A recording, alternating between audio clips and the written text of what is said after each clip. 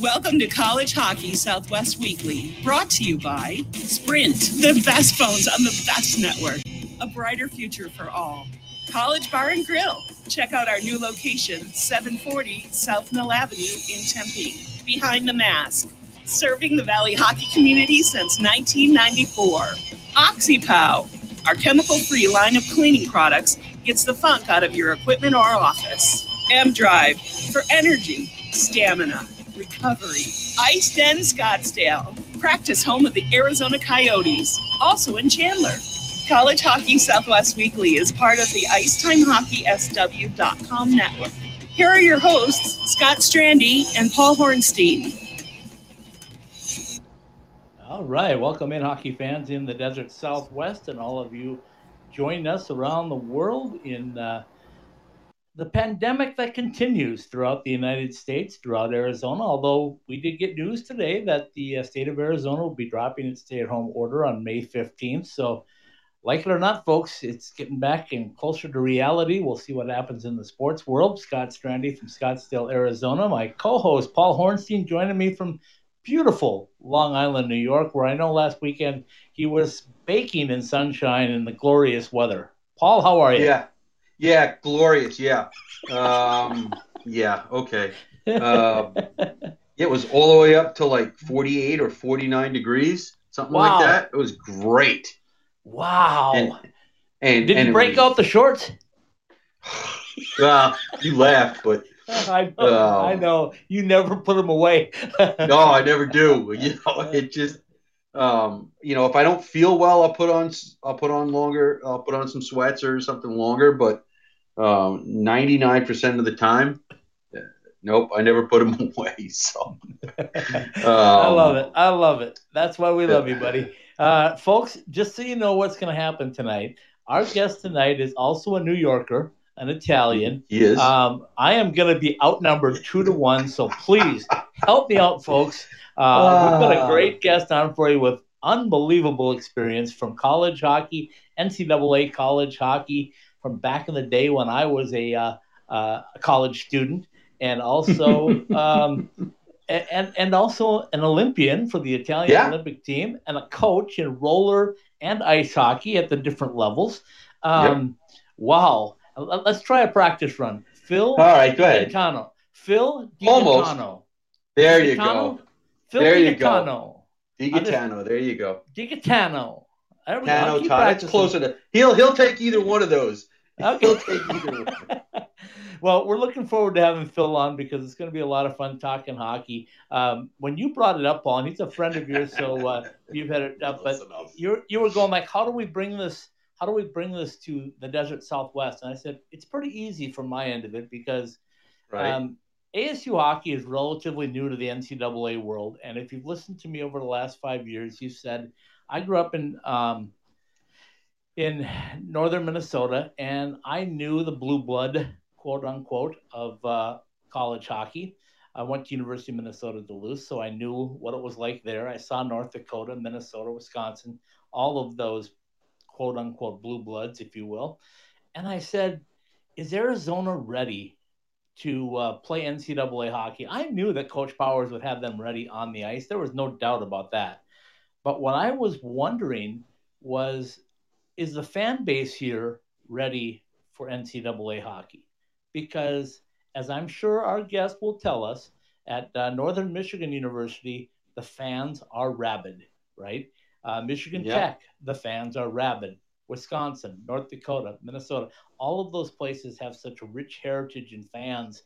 So I want him to tell us and to tell the people in the Desert Southwest what college hockey was and is like, and what we should be doing as fans to energize the sport in the Desert Southwest. We know, Paul, that we're real close to an arena. We know that's supposed to break ground finally in November. We know the team is very talented, 22 back-to-back, 20-plus win seasons. So we know the direction they're headed on the ice, but are they ready off the ice? And the only reason I bring that up, Paul, is because news again today, and I need to get this out there right away because it wasn't on our show last night. We had Craig Morgan on from the Athletic Arizona with us, and he broke the news this morning to me. He said he knew it last night, but he just couldn't release it. Obviously not. Yeah, and I respect him for that. He's a very good journalist and did a great job answering all the questions he could with us last night. So kudos, of course, to Craig Morgan. But Aaron Cohen, unfortunately, has left. And, there's other departures. And one of the things that I asked Craig last night on the show was I said, when you look at Alex Murillo, who took a big leap and bought 95% of the Arizona Coyotes less than a year ago and took over the team. And I said, how is he doing through all this? Because I knew Craig would have some insight. And he said, let me tell you, Scott, he said, he's in a tough position because all of his financial interests are in things that are suffering a lot through the pandemic. He has casinos, he has restaurants, he has media. Now he has a hockey team. None of them are doing extremely well under these conditions. Not that there are a lot of people that do, but you compare and contrast him to other owners that may have, A, been around longer, and B, may have some different financial status. You can't blame him for maybe being a little gun shy. What we don't know is what's going to happen, right? I mean, there's so many things that need to happen. We just don't know where it's going to go. No, and that is the big question of it all. Also it ties into, what's going to happen with ASU season because nobody knows. Things are not being done at a nationwide level. Everybody's kind of doing their own thing. Whether you agree with that or not is a different subject matter for a much different podcast. But that's part of the problem too. And there's just a lot that we don't know, a lot that nobody knows. And you mentioned some other owners, like you said, they have their money in other things. Have had the teams much longer, and have had a chance to kind of buffer their way through some of this. Nobody really knows, and nobody knows how this is going to come out on the other end either. Yeah, exactly. And, you brought up two good things right there. Like, let's first go to the ownership part. Obviously, I compare things and contrast them with Vegas because we cover both the Golden Knights and the Arizona Coyotes. And when you look at it from a Vegas Golden Knights perspective, they just keep building. They just keep going, build. It never stops for them, right? So they just keep going, and they don't know anything different, right? They went to the Stanley Cup final, their first inaugural season. They've been continually been good. The fan base has been starved when they had the terrible shooting of 1 October a couple of years ago. All those fans didn't run away from hockey. They embraced hockey, right? Right. They were the only professional game in town to speak of, major professional sport. So there's so many things differently. And right now you go to Vegas, you talk to them, and they go, yeah, the pandemic sucks, but we know our team's coming back. We know we're getting an AHL team. We know everything's full speed ahead. And you go to an Arizona Coyote fan, and the first thing that I heard today on my Twitter account and emails and text messages were, what's this going to mean for the team? With Aaron Cohen, he's been here since 2015. Now we have instability from the CEO and the president's position again. Folks, I don't know. I honestly don't know that's where really this leaves us. So we're going to play it by ear. But, like I said, it's great to at least think that we're moving forward. Major League Baseball is talking about moving forward. We hashed it over with Jesse Granger 2 weeks ago from the Athletic Las Vegas. And then, of course, we hashed it over with Craig Morgan last night with the Athletic Arizona. We said, what do you think is going to happen? What do you think should happen? First thing that came out of both their mouths, Paul, were we need to listen to the doctors. We need to be safe first. Now, I'm a little nervous because I think some places are getting a little ahead of themselves and starting to put the doctors to the back and everything else to the front. So let's hope, and I don't want to get political, but let's hope that things that's what I meant. Just move forward. Okay. Like I said, we're going to see one way or the other who was right and who wasn't. Okay. So we're talking NCAA hockey. Give us some thoughts on NCAA hockey. Where are we, Paul? Where do you think we're going to be? Where would you like to see us go? Obviously, full speed ahead. Obviously that's the first choice. I just don't know, Scott. Everything you see and everything you read is different from league to league, state to state, conference to conference. Um, you know, you expect that the commissioners and the athletic directors are trying to do everything they can to make sure that they're prepared for whatever ends up happening. But nobody knows. That's just it, pure and simple. Nobody knows. I believe the NCAA said either late last week or in the last day or so, they will not sanction the go ahead for sports unless a campus is open. So Yeah, and news came out of California today, Paul. I don't know if you saw it yet, but all the state colleges and universities in California, the state ones now, the California right. state whatever, are saying that they're not going to open to on-campus students until after the fall semester. So, well, there you go. I mean, that could be a start. I don't know. Who knows? Yeah, who knows? Nobody knows. And I don't want. I hate speculating. Most Not of me. the time. Not me. I love speculating. I know. Hey, Paul. Paul, do you want to know what the magic number for the Sun Devils is yet? I already know. It's 1. No. Whatever it is. They're a 25-win team this year, so we're looking forward to it. Yeah. All right. I'll let you cool down for a minute. Let's hear a couple of words from our sponsor, and let's come back with our special guest tonight in just about 2 minutes. Like a pro, post game like a champion at College Bar and Grill. Located across the street from the iconic A Mountain and Sun Devil Stadium and a quick walk from Wells Fargo Arena, College Bar and Grill is your home for the best local craft beer, delicious creative cocktails, tasty food, and Tempe's best atmosphere for Arizona State athletics. College Bar and Grill. Pre-game like a pro, post-game like a champion. Online at ilovecollege.co.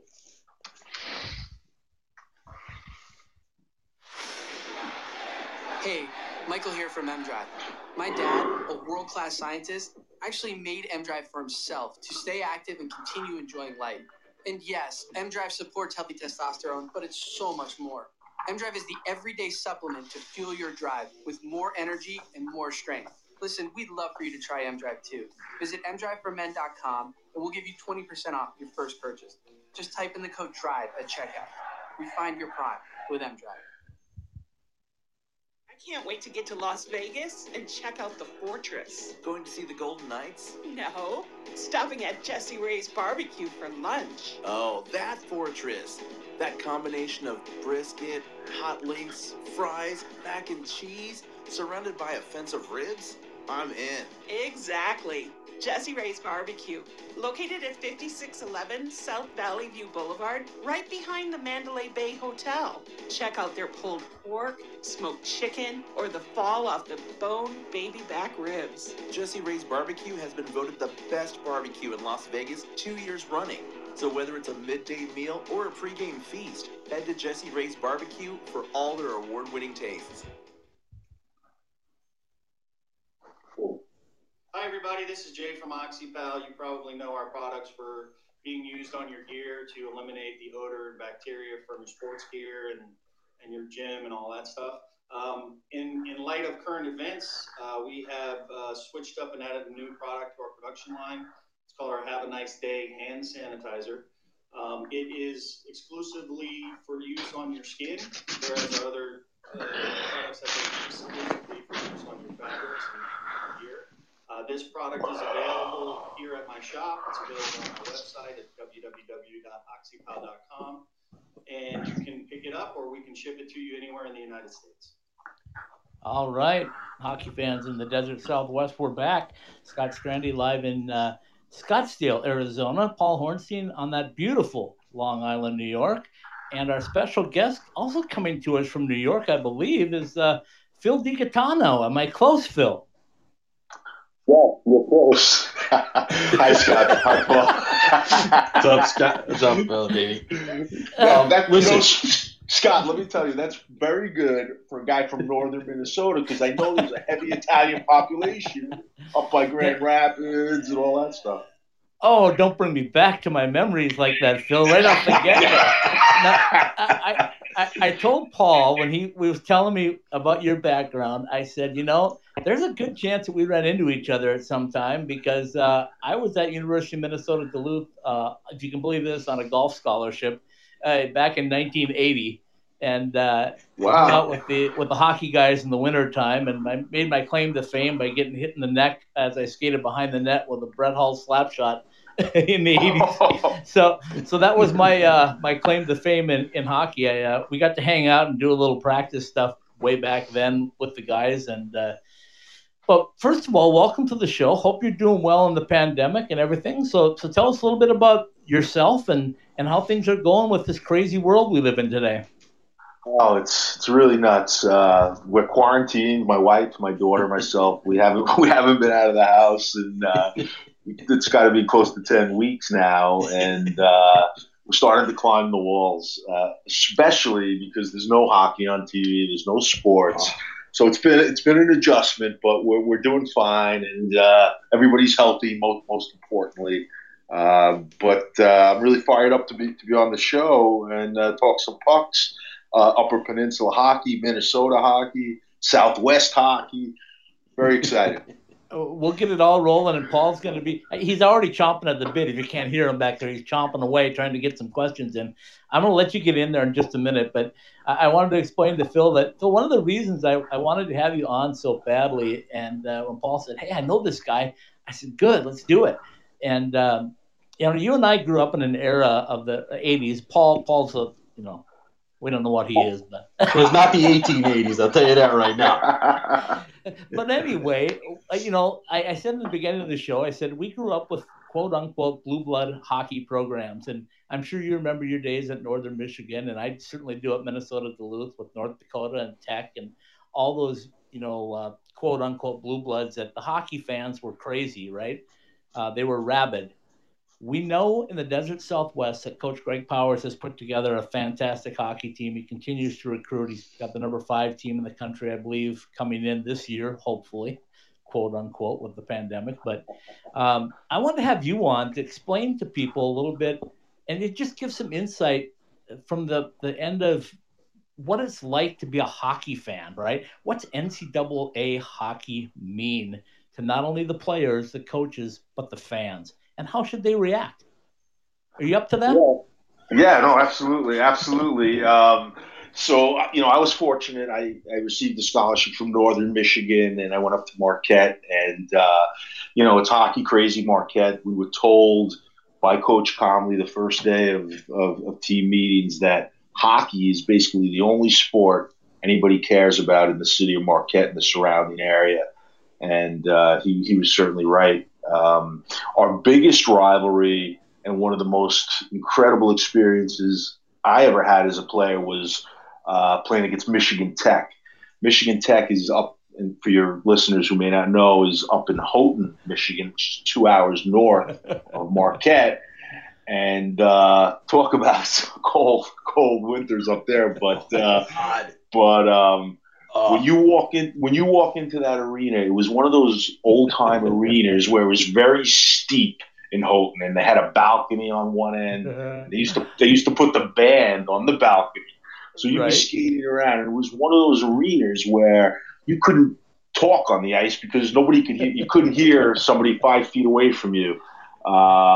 So to play against Michigan Tech as much as we did, we played them 4 times a year. Home and home. We'd play there Friday, and then they'd come back to us on Saturday, and they always had good, competitive, strong teams, and it was a great experience. But to your earlier point, Scott, about what can you do to help grow college hockey in the Southwest, I think something that really captured the imagination of the fans long before I got to Marquette and long after I left is the rivalry. Northern Michigan, the Wildcats, they had that rivalry against Michigan Tech.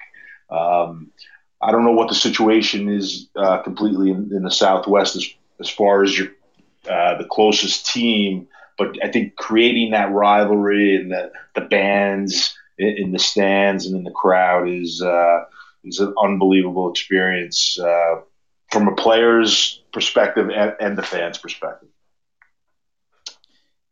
Yeah, by the way, Scott, Yeah, By are the you way, still there, Paul? I'm still here. Before you, just because it's what we do here, before you get on to your next question, I just wanted to let you know that the Northern Michigan version of Wildcats are the only ones allowed in this house. Good one. Good one. Rivalry Okay? stuff right off the just get-go. letting you know. So, let me quick do one follow-up, Paul. I promise I'll let you not in a problem. next.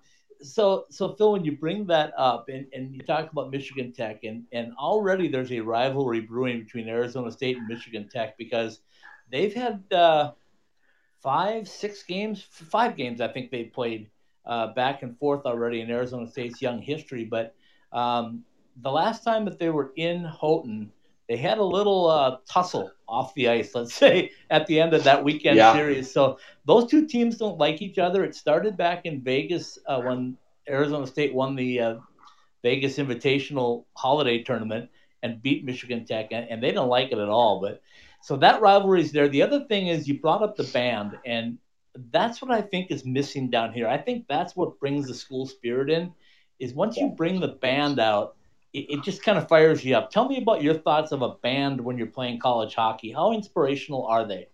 It's such a unique experience to step out because it's not normal. You never step out onto the ice your entire life from youth hockey when you first started, all the way through Pee Wee, Bantam, Junior, and then you get to college and you skate on the ice for warm-ups. And some bands obviously are better than others, but Michigan Tech, Wisconsin, our band at Northern Michigan.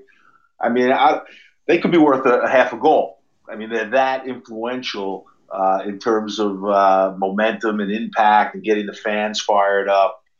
In some arenas, they hang right over, over the ice on a certain balcony, and it's just great. It's so loud in there, Scott. Like I said, you cannot hear anybody. It's just the horns banging, and it's vibrating off the walls. It's really. I'm so fortunate to have had that experience to play, in front of that environment. All right, Paul, take it away.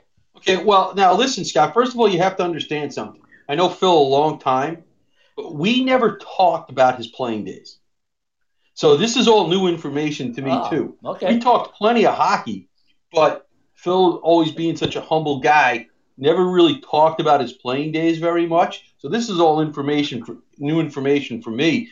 And as we try and for years, Phil has always talked about how Long Island hockey is underrated.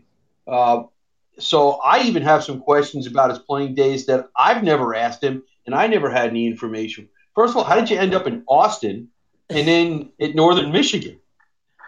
Yeah, that's a good question. So my junior year in high school, there was 4 or 5 kids going out to Austin, Minnesota. We had to look it up on the map, 10 miles from the border of Iowa.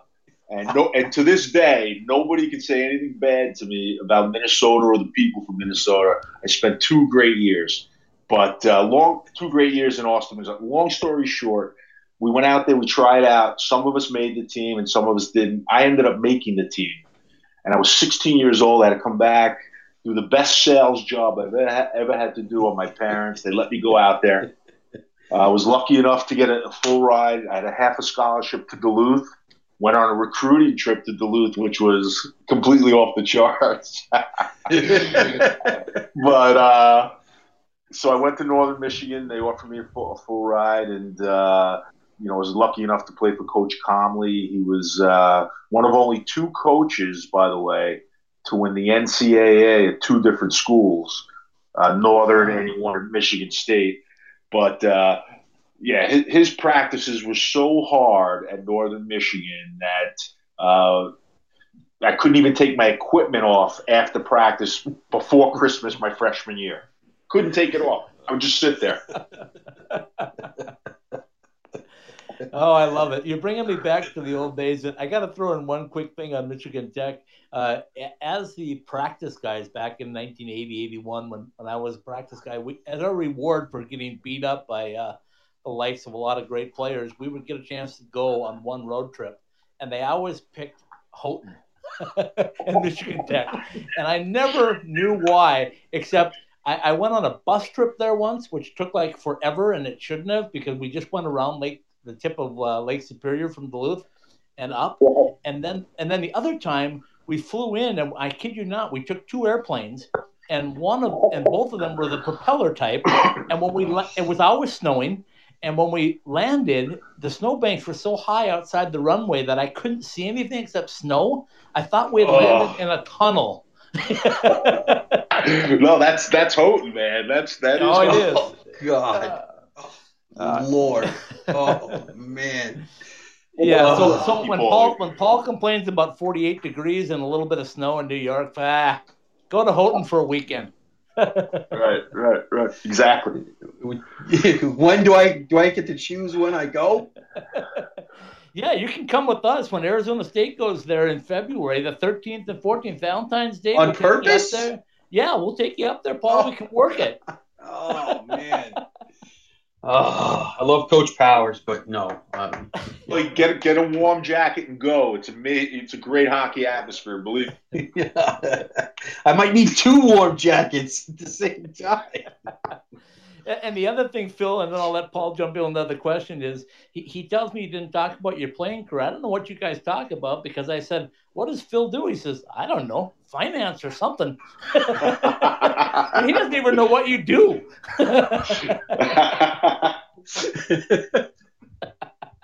He said, we only talk hockey. So go ahead, Paul, talk some hockey. Well, listen,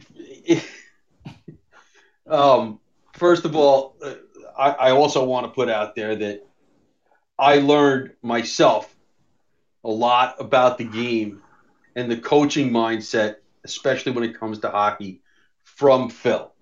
Okay, I had the pleasure of working with him for a season. Well, I don't even know what the name of the level was, Phil. I just know we did it. And is our picture still up with the cup?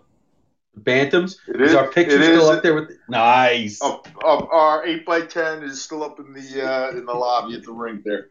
Hidden in the back, though, I might add. Well, I don't care. It's still up. Exactly. So that's all that matters. But here's a question that you don't get to ask a lot of people. What was it like walking into that stadium for the opening ceremonies? Yeah, wow, Paul. That's you hit a nerve on that question because it was a unique situation. I had my family there, my uncle, cousin, about 10 people there, and it was snowing, and it was like 20 below in the mountains of Lillehammer, Norway. And when you walk in, they do it alphabetical. When you walk in, it's unbelievable to view all those people, and they were all. It's hard for me to describe and to put into words, but I can tell you it was. I got a little emotional as we walked around, and it was just a tremendous experience, and I consider myself very fortunate. The whole thing with Lillehammer, because my family was there in Norway, and you talk about 7 or 8 people from Brooklyn, New York, going into Norway. It's like a sitcom, I don't doubt that. I'm well aware of that. But it was really special. Well, before we go, I want to make sure that people understand what we're talking about, because I probably should have introduced it this way. Phil played on the '94 Italian Olympic team, and they qualified for that Olympics, and they actually played the U.S. in the last game of the round robin, and it was winner advance, and the loser does not. So that was a very interesting dynamic for me to watch on TV, because it really split me in half. It's one of the few times in my life that I would watch a game and really, really didn't know what to root for because I was so conflicted. Yeah, that's a tough situation, Paul. You got to go with your. Must have been tough for you too. No, man. Once the puck is dropped, man, it's just that's different. It's just blue. That's different. No, that's a different blue story. Trying to win, and absolutely. Of course. So, it's kind of weird because, like I said, Phil doesn't really like to talk about himself, but I'm making him do it. And I remember you saying, didn't you play for Barry Melrose at one point? Yeah. So when I was in Adirondack with the Red Wings farm team in the American League, Barry was the player assistant coach. Bill Dineen was the coach. Bill Dineen has his name on the Stanley Cup, I believe, twice in the 50s. He was a teammate of Gordie Howe. So I played for Jacques Demers when I was in Detroit. So I had some really good coaches who have proven track records that I tried to take little pieces from now that I coach these teams on Long Island. And the kids seem to respond to it, and that's good. The parents, that's a different story. But yeah, well, we won't even get there. Always are. They always are. Right.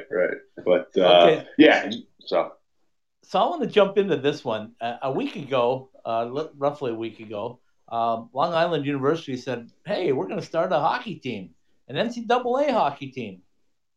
I know what Paul's thoughts were. What were your thoughts, Phil? I'm so excited about this. I think if they can work out the logistics, the arena, the practice facility, I think they have a really great opportunity. I think the people of Long Island, the Queens, will support a D1 program. I'm a little familiar with LIU's campus. It's so close to my house. They have a huge amount of land there. They could very easily put a rink on campus there at LIU. And I think it's a great fit for playing in the Hockey East or one of the conference on the East Coast. I think the fans, the people, hockey fans on Long Island, are really going to support it. They have a great logo, the Sharks. It's great colors. I think it's win-win-win all around. I think they have to make a good hire with the first coach. Just make sure the staff is in place and they got to hire good people. And I think they're going to overachieve here on Long Island. The one thing that Phil has always said is that the youth hockey on Long Island is very underrated. Should they have a problem, because you would know better than either of us would, with what you have seen, even if they just stay mostly local. I'm not talking about winning a national championship, but would they have a problem putting up a competitive team with a lot of local kids?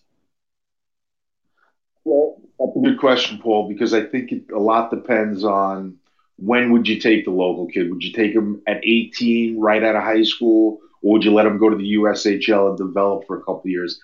I don't think that you could take the 18-year-old. I mean, there's certainly a few, but they're the exception. I think you can take a couple of those kids right after high school from Long Island. But if you're going to build a team, I think you have to draw on kids from Massachusetts, Connecticut, everywhere now, New Jersey. I mean, right. You can find good hockey players just about anywhere right now.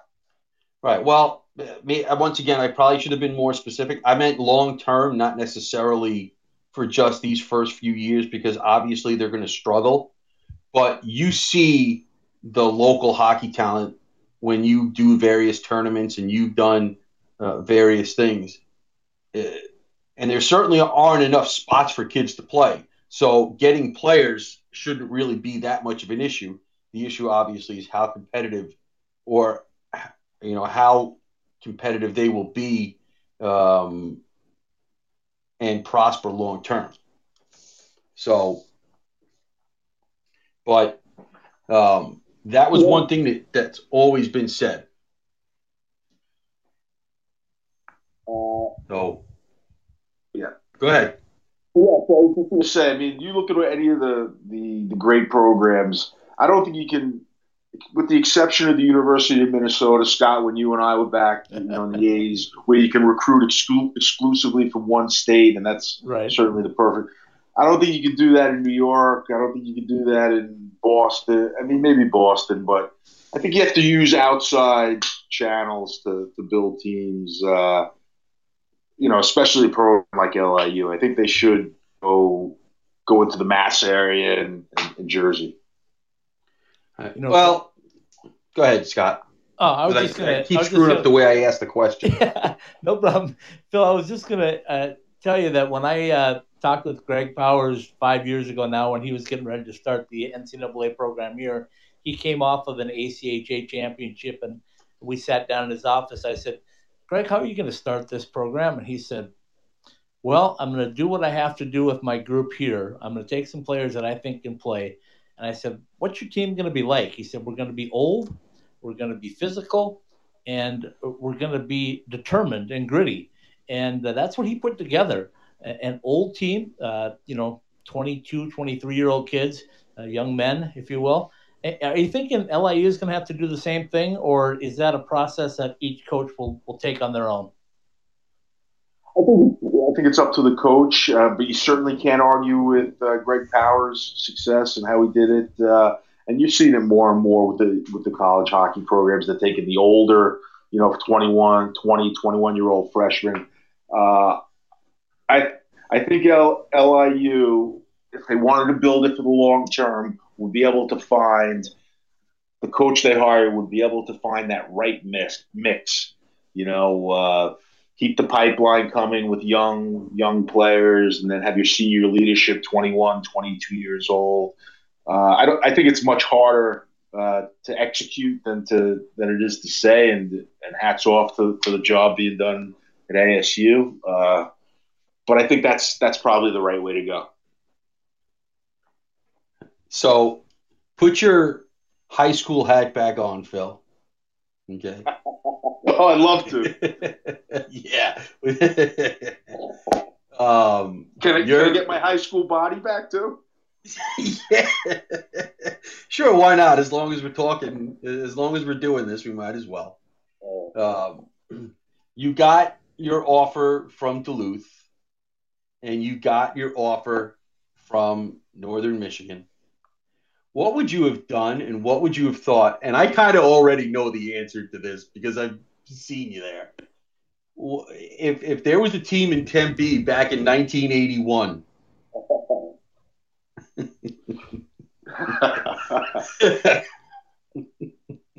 what would have gone through your mind? Let me tell you my fantasy. I've always fantasized about going to the rink in flip-flops.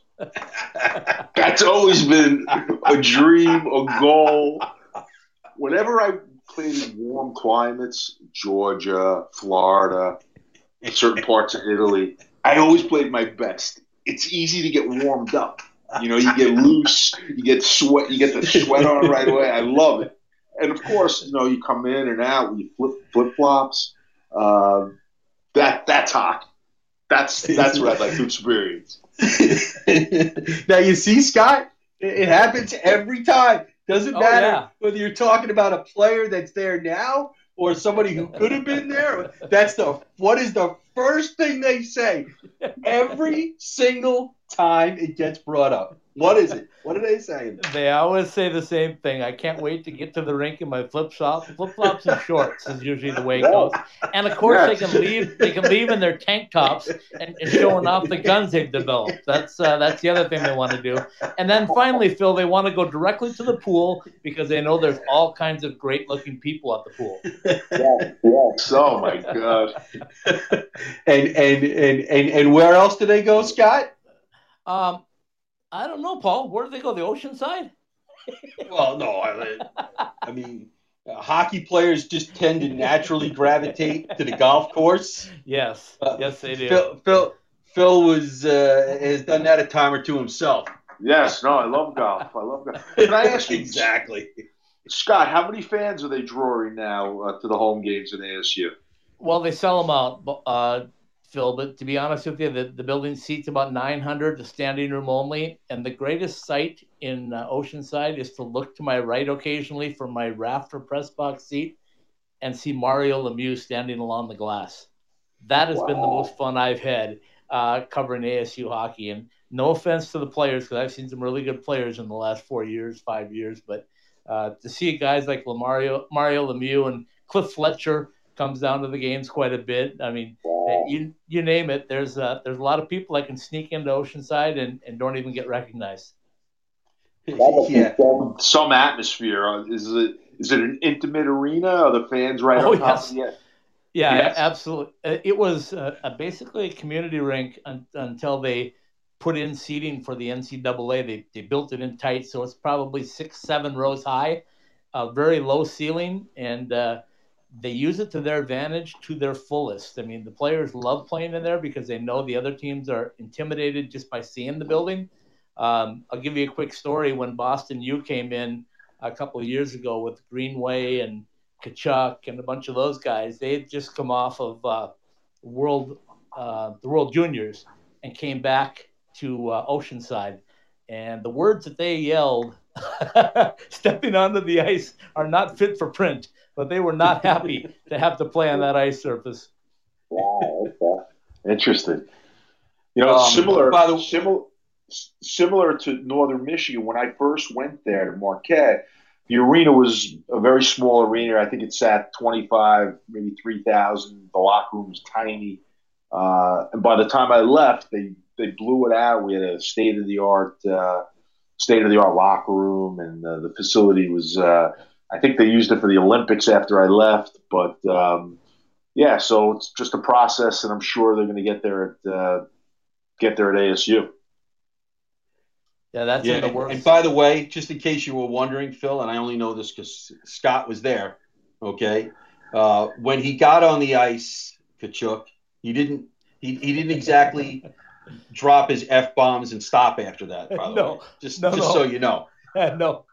No, it was quite the sight to see because they were just Phil. If you can imagine the lowest 20-foot ceiling on an arena, you can imagine every time you try to dump the puck out high, it hits the rafters and the whistle blows and you do a face-off again. And it happens over and over again. But the Arizona State kids obviously know how to play that rink, right? So they'll go high on the glass, but they know how to keep it down.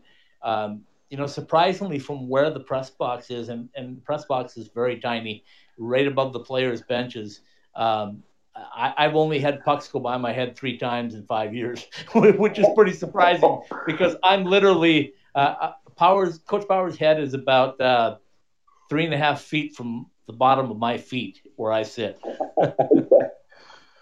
Oh wow! So they're getting a new arena. It's going to break ground sometime in November. We're told it's going to be on campus. Oceanside right now is a little bit off campus, not far, about a mile and a half, but. The new facility will have about 5,000 seats, and I think that's going to be the real springboard. And like I was telling you earlier when we brought you on, that's the one thing that I wanted to see during this building process was I wanted to see them build up a fan base, right? Build up a head of steam to get rolling. And maybe I'm premature on that just because of where I grew up, but I think once that building is done and they're able to get some students in there, right now they turn away about 600 students every night because they can't get them in. Wow, that's great. Wow. Yeah, so obviously we don't have the band there. Right. That's funny, but so go ahead, Paul. No, go ahead, Scott. No, you were about to say something. Yeah, I was just going to say it's a great environment for people that are real diehards because you're right on the glass. Like we have an AHL facility now in Tucson, and I always tell people if they want to get your first taste of hockey, go to an AHL game because the level of play is so good and the players all want it every night because they think every night is their opportunity to move up. And I know you've been at that level. You know what that's like. Tell people out there what AHL hockey is compared to NHL hockey and how good of that hockey is at that level. Yeah, the AHL is an amazing league. The scheduling they're trying to get as many fans as they possibly can. So the schedule makers, we would play Friday, Saturday, and Sunday, 3 games in 3 nights often. And the competition, to your point, Scott, is these kids know that they're one phone call away from possibly getting to the NHL. So everybody's going all out every night. When I played in the league in the 80s, it was a very, very tough league. I mean, there were some guys there. I mean, each team had like 3 or 4 guys who belonged in the zoo. I mean, they were just really scary guys. But it was a great league, some great stops. I mean, Hershey, Baltimore, up in Canada, Sherbrooke. I learned a lot in that league, and I think that league turns young boys or young men into men, because you really have to stand up for yourself, and it's very competitive. I don't know if it's as good as the KHL or the Swedish league, but I think that league really prepares players. I think 65% of the players in the NHL have played at some point in the American Hockey League. So I think it's a very good league, very tough league. Yeah, and if anybody wants to question that, as I sit here staring at Phil's stats, 42 games in the 88-89 season for Maine, 156 penalty minutes. That's pretty good, Phil. Yeah, very uncharacteristic of me. Mike Milbury was the coach. He was a fiery guy. He used to get me fired up. I don't know. Believe me, no tough guy here. No tough guy. Get in tight and hold on for dear life. Well, I know we can go on and on forever, but I got a couple more for you before I let Paul kind of finish up with you. But, we cover ACHA hockey here, the highest level of club hockey, if you will, the D1 level. And the teams out here have grown and grown and gotten better and better. And recently they sent a player from Las Vegas, UNLV, signed a contract to go play in France. And I had him on our professional hockey show a couple of months ago, right as the pandemic ended. And I was talking to him about playing in France. And I was shocked, and maybe you can speak to it more from the Italian part of it, but I was shocked at how much they didn't really travel and how much practice time they put in versus game time. And he really liked that, but he said after this year he was ready to move up to another level, because he said he played twice as many games at club level than he did at the pro level. Is that just typical of European hockey? I think France is a little bit different. In Italy we played 2 or 3 games a week. We practiced just once a day for an hour and a half. So one team that I did play on, we had 2 practices a day, one in the morning, one in the evening. But it wasn't what you described, Scott, in terms of a heavy schedule. I would say it was normal. It was probably a 40 to 45 game schedule. I'd go over in late August and come back to New York, March, the end of March, April, in there. And but what a tremendous experience for European hockey. It's a completely different game in Europe. It's more, the ice surfaces are bigger. The officiating in Europe, and I'm not one to get officials, but I'll to give you an example. And keep in mind, this is the late 80s, early 90s. In Italy, you could 2-hand or cross-check somebody across the head, face, get 2 minutes. But if you punch somebody, you're thrown out of the game, you get a 3-game suspension. I can just tell you a quick story about a situation with a referee in Italy. So I'm playing in Milan, and there's 2 teams in Milan, and we're in an important game late in the season. And it's a tight game. And the referee's calling penalties. We're the road team, and Milan was the other Milan team was the home team. And we break for the second period. The referee goes into the locker room, and it's a very emotional game. I mean, whenever we played the other Milan team, it was very emotional. It was what they call a derby there, and the fans used to bring Roman candles into the rink. By the third period, you couldn't even see 5 feet in front of you. So we come out on the ice for the third period, and I go see the ref, and the ref's got two black eyes. And so I go up to him and I say to him in Italian, I go, "Cosa successo?" He starts cursing at me and he skates away. Apparently, some of the fans got into the officials' locker room, gave him a couple of cracks in the face. Meanwhile, in the third period, we didn't get a penalty. They got 4 power plays and won the game.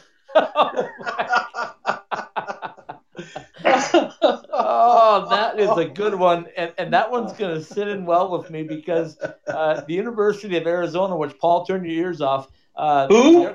Their club program down here, Phil, just signed Wes McCauley's son.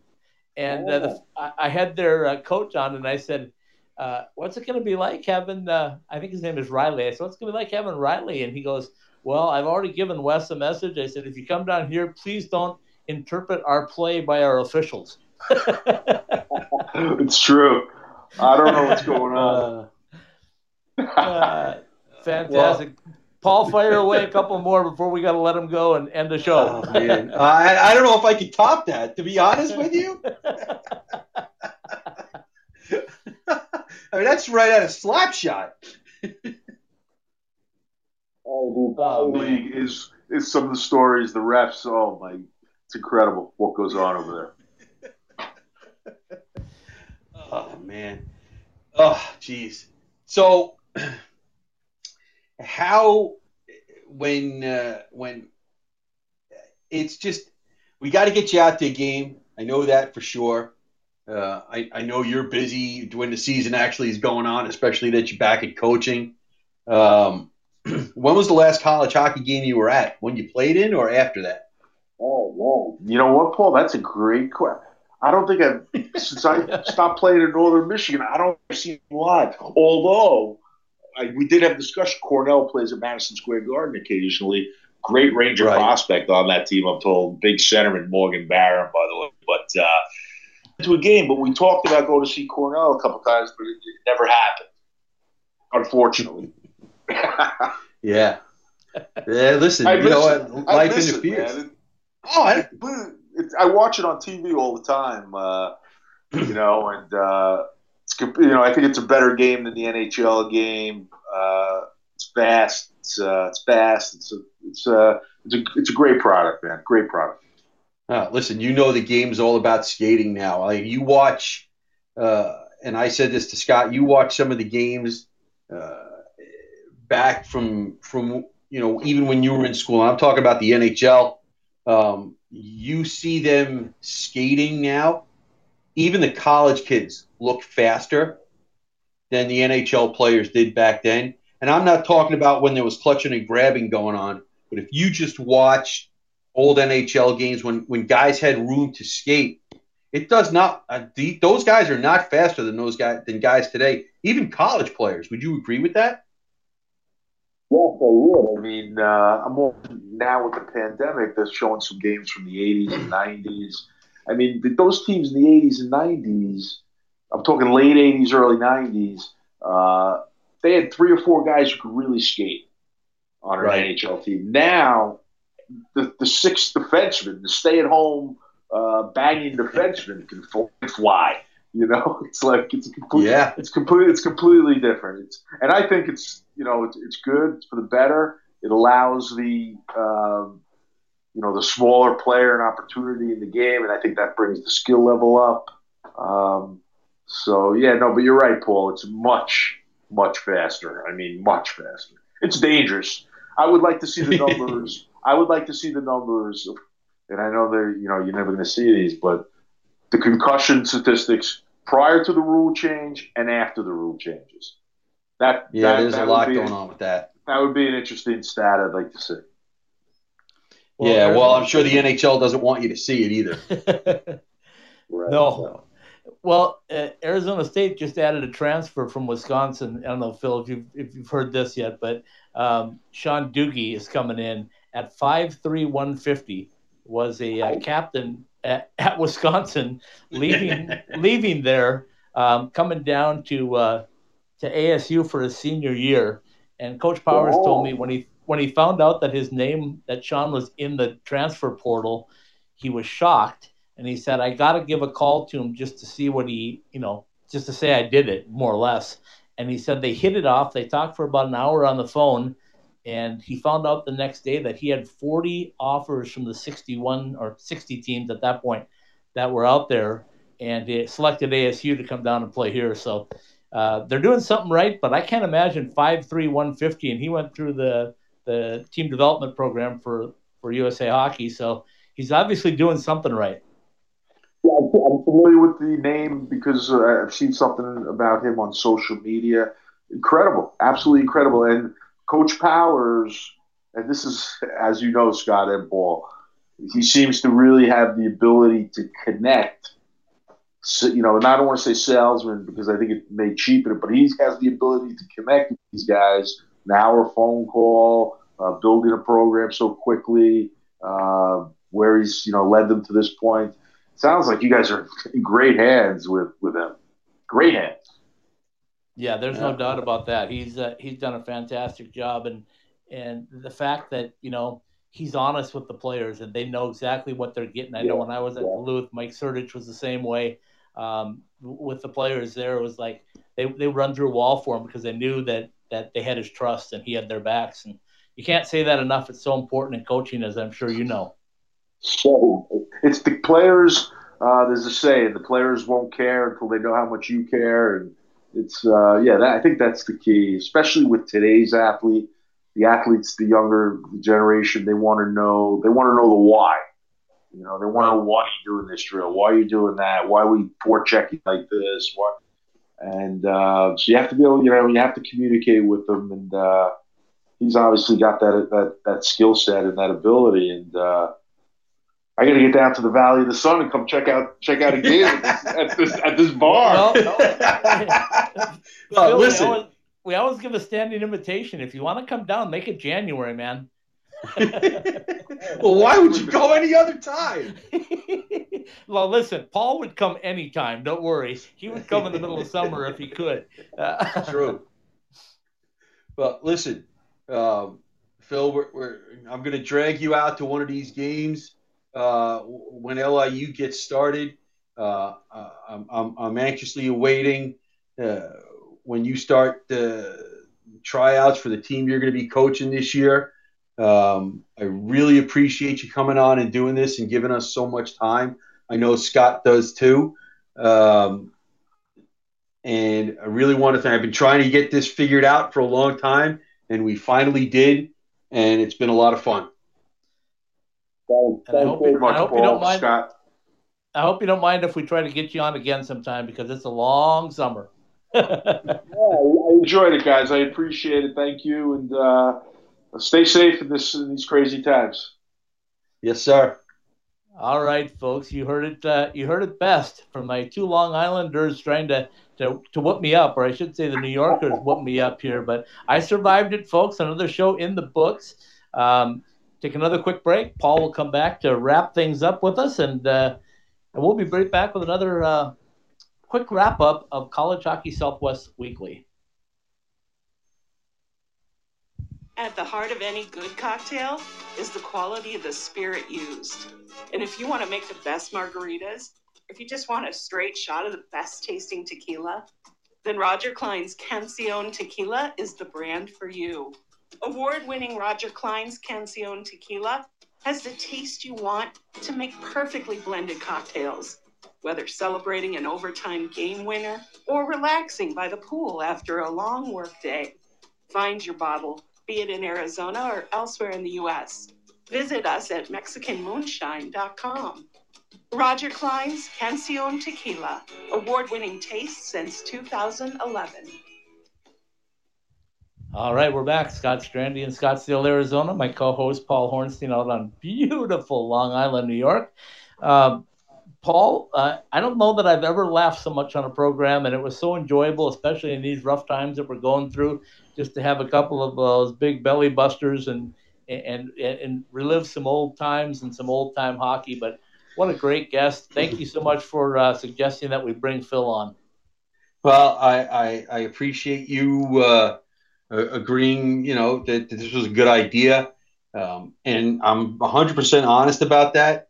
we never really talked about his playing days because it's just not what we did. And those stories were all new to me too. So that made it even better. It's not like I'm repeating. It's not like he was repeating stories I've heard 1,000 times. That's the first time I've heard a bunch of those stories. So, yeah, it was a lot of fun for me too because I went back about 30 years to days back then. But all right, I'll let you wrap it up. Do your thing for us. All right, College Hockey Southwest Weekly has been brought to you by Sprint, a brighter future for all. See our friend Andre in the Paradise Valley store at Cactus and Tatum. Let him find you the right deal. Roger Klein's Cancion Tequila. For the best margaritas and more, go to MexicanMoonshine.com. By Jesse Ray's Barbecue in Las Vegas. Call ahead for pickup or citywide delivery with a fee. Call them at 1-702-541-5546 or go to JesseRaysBarbecue.com. Behind the Mask. The season might be on hold, but your need for equipment is not. Order online at BehindTheMask.com or call 1-480-998-1260 for curbside pickup. Buy summer skates, sour shoes, koozies, and more. Show your game in comfort and style. Visit summerskates.com. By College Bar and Grill. Call them at 1-480-588-6451. Place your order for pickup or dinner on your way home. Maybe get some lunch if you're working in Tempe. Oceanside Ice Arena, home of the Devils Hockey Shop for all of your ASU merchandise. By OxyPal, introducing our all-natural line of hand sanitizers. Visit our full line of natural cleaning products at oxypal.com. By M-Drive. Go to mdriveformen.com and use the promo code ICETIMESW at checkout for 20% off. M-Drive for energy, stamina, recovery. By the Ice Den Scottsdale and the Ice Den Chandler, practice home of the Arizona Coyotes and home of the Coyotes Youth Development Program. College Hockey Southwest Weekly and all of the Ice Time Hockey SW podcasts are live every week on the Podbean app. Also available for download at the iTunes Store, Podbean, the Google Play Store, Spotify, and Stitcher. College Hockey Southwest Weekly is part of the IcetimeHockeySW.com network. Well done, my friend. Another great show in the books. We'll look forward to another exceptional show next week. Waiting still for the NCAA or the ASU NCAA schedule to come out. We hope that'll be next week and hopefully get Coach Powers back on to discuss it with us. So lots of good things to look forward to. Be safe. Paul, have a great week. And, of course, we'll talk to you next week and talk some more college hockey. Can't wait. Have a good night, Scott.